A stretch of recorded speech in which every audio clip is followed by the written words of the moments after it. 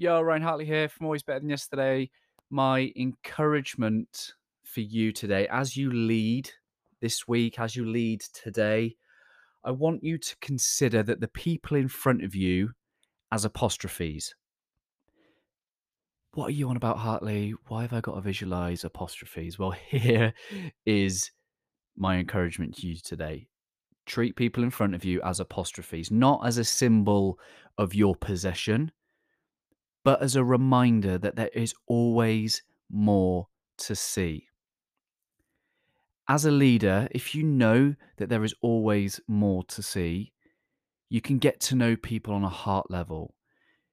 You can get to know their hopes, their dreams, their fears, their values, their talents, or even their needs when they come to work. How often do managers ever ask people, their team, what do you need from work? Because we go to work, we're a human being, we have needs. Sometimes they are for growth, for development, for challenging work. Sometimes it's we have a need for appreciation, to be valued or to be heard.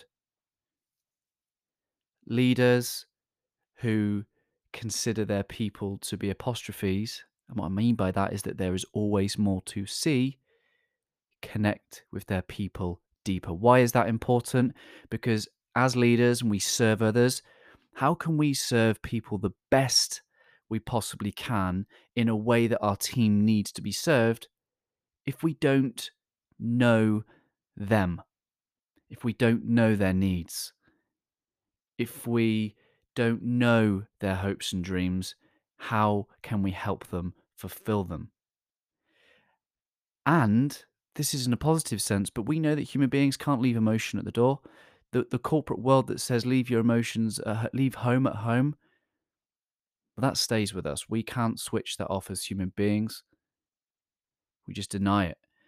So connect. Leaders will understand that human beings bring their whole selves to work, create time and space for people to feel safe at work, that they don't have to compete, that they are able to give of the best of themselves. That is your role.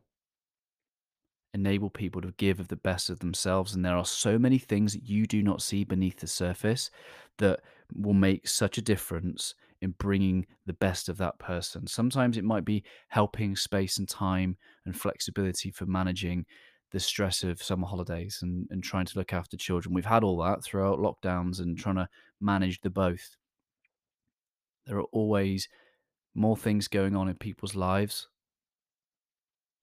Don't ever forget that. Get to know your people on a heart level. Meet them where they are, serve them better. I appreciate you, my friends. Keep leading. Always love.